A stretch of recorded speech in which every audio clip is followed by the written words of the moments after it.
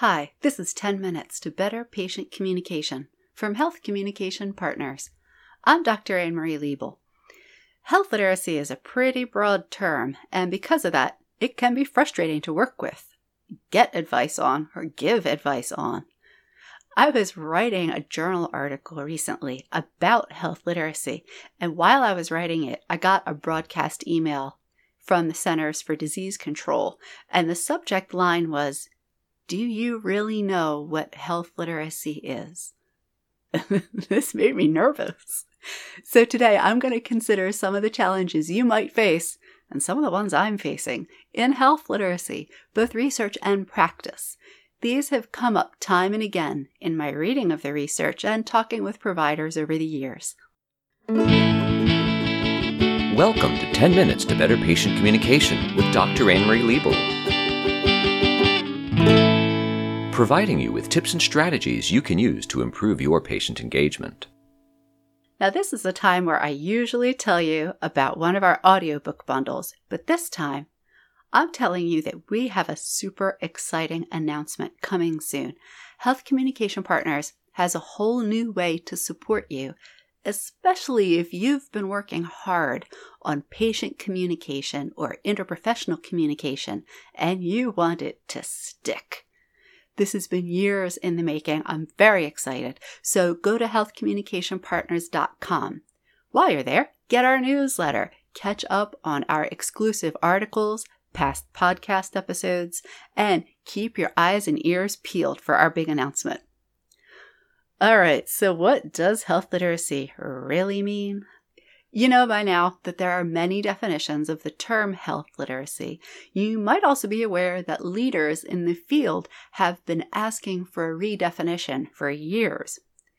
Despite what we've learned over the decades about literacy and health literacy as being complex processes, most research and most conversations are still focused on health literacy solely as an individual trait.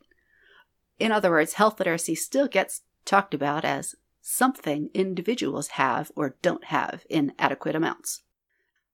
Enter the U.S. Department of Health and Human Services. This past summer, they accepted public input into an updated definition of health literacy for Healthy People 2030. They even gave us a working definition as a jumping off point. And here it is.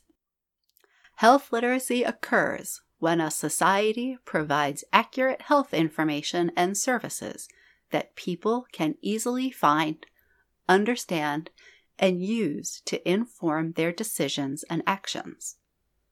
Now, there's a lot to like about this working definition.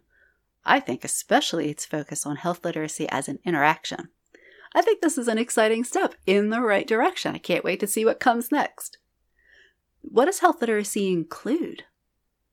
Like with many other topics, there are different schools of thought out there about health literacy, and people get fired up about one or another facet of health literacy. Now, here are some things that I've noticed that are explicitly or implicitly included in health literacy when it's being talked or written about.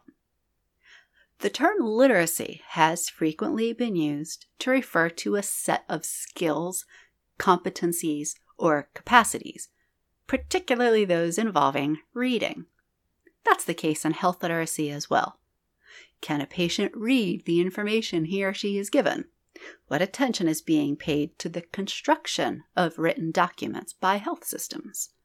Where and how are images being used? To what effect? Clearly, these are important considerations, along with those of systems-level responsiveness for health literacy. The majority of health literacy research reflects this focus. But wait, there's more. From the start, even the earliest health literacy research has included individuals needing to know something about healthcare systems. So, being familiar with the ways that organizations work is part of what's often tacitly assumed in an individual's health literacy. And there's a staggering range of biomedical subject areas that people are supposed to have some familiarity with or understanding of, where health literacy is concerned. Then there's the specialized language of medicine involved. Yes, medical terminology. Also, those terms that sound the same but mean different things based on context. Words like critical or orientation. Hold on to your hats. Health literacy research also explicitly involves all sorts of meta processes, like knowing what you know, knowing what you don't know, knowing where to find out what you don't know, and how to judge its reliability.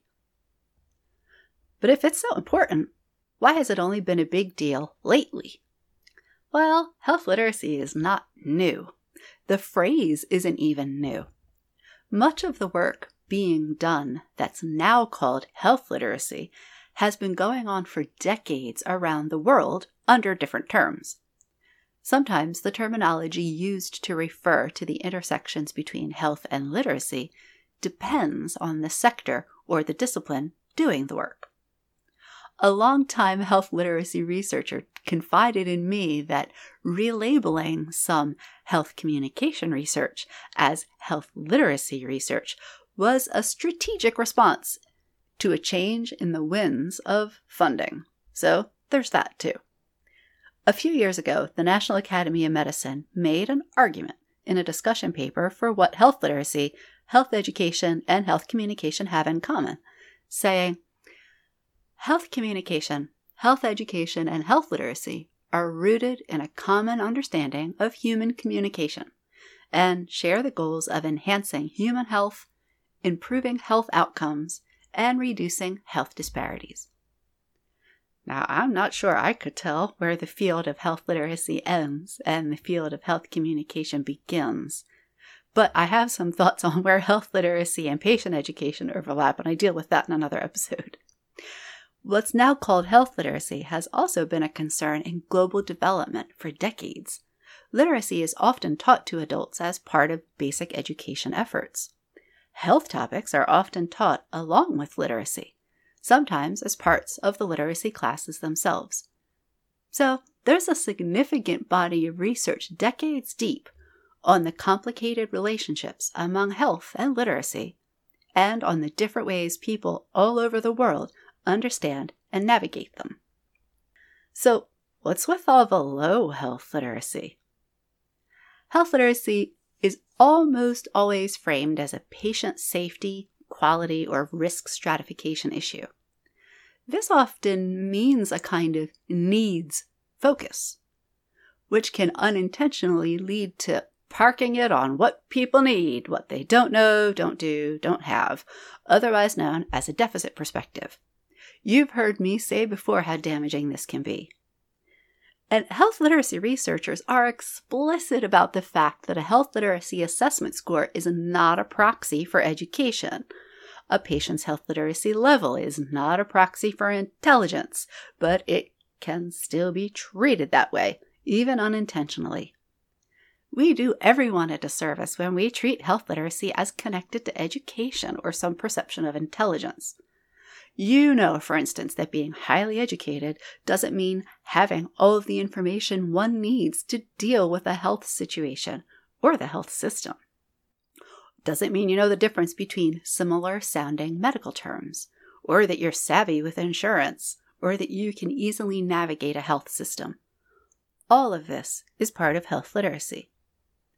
It can also be easy to focus on a person's perceived weaknesses based on what we think is or should be normal, basic, or fundamental.